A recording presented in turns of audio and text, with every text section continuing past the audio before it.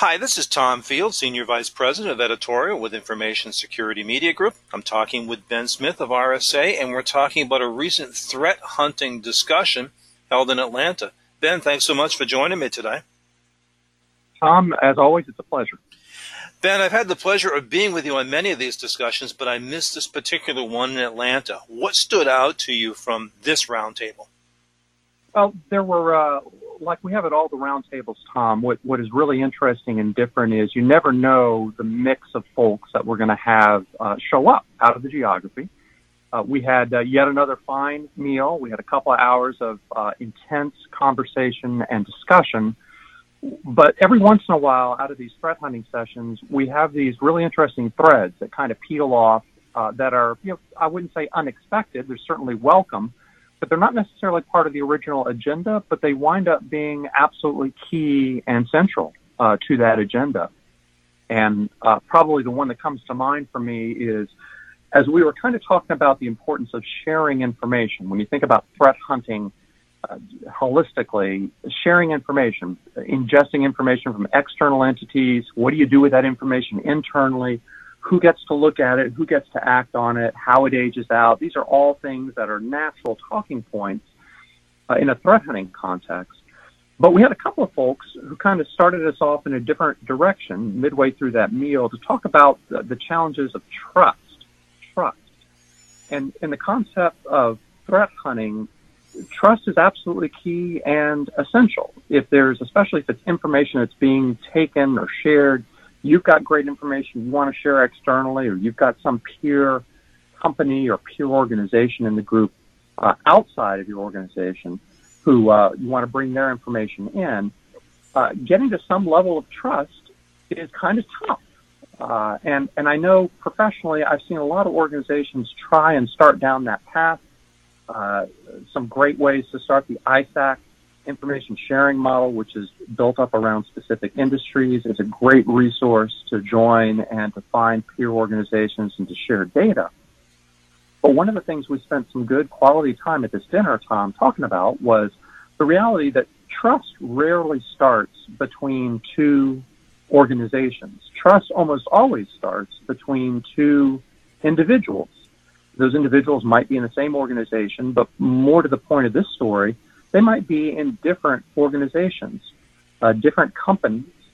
So when I have somebody, and we talked a little bit about this in Atlanta, who is very hungry and interested and is permitted, right? Sometimes the information you have just flat out cannot be shared, or it can be shared only in a scrubbed format.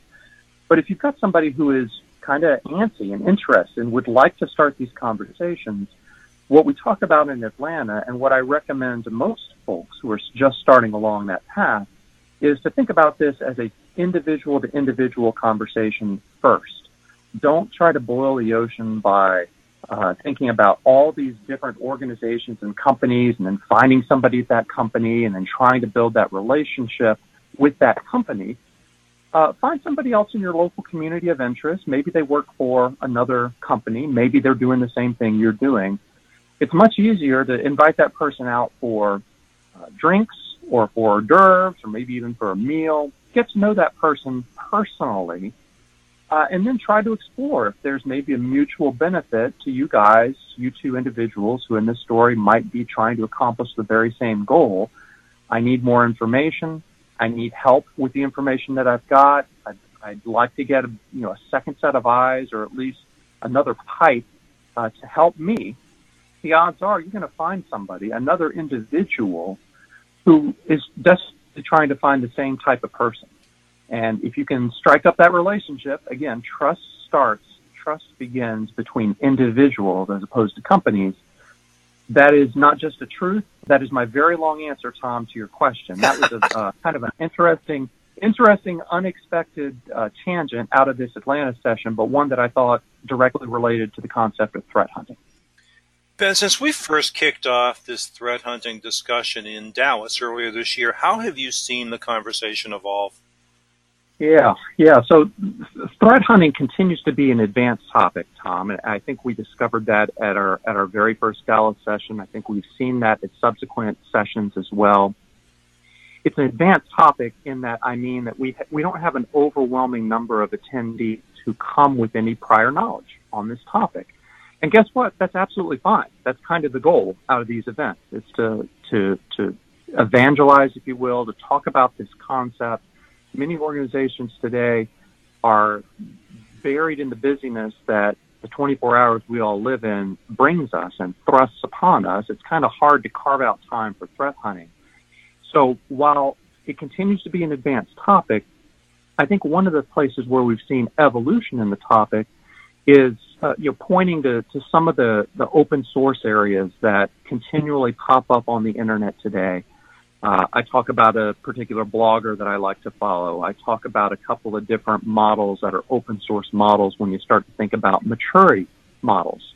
Just like everything else in IT, threat hunting has one or more maturity models that you can follow.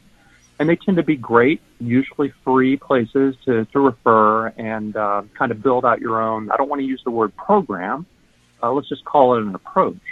So I think from the beginning of this year, Tom, since we started talking about threat hunting, and as we get into the end of the year and certainly into next, I think we're going to see a continued evolution because we have a higher proportion of folks who just flat out are not doing this today in their organizations. I think the evolution is going to be, we collectively want to keep pointing to some of these available open source, really solid resources, things that don't cost money, but can at least get people thinking about, if I were to dedicate a piece of a full-time person today to doing some sort of proactive threat hunting in my environment, give me some structure around that. Whether it's bloggers you or I might recommend, whether it's maturity models, whether it's a really interesting article or even a book that might be available, I think that pointing to more of these open source areas will be key to our continued success. Well, terrific, Ben. I look forward to continuing the discussion with you, and I'll talk with you again the next time we convene a threat hunting roundtable. Sounds great, Tom. Thanks again.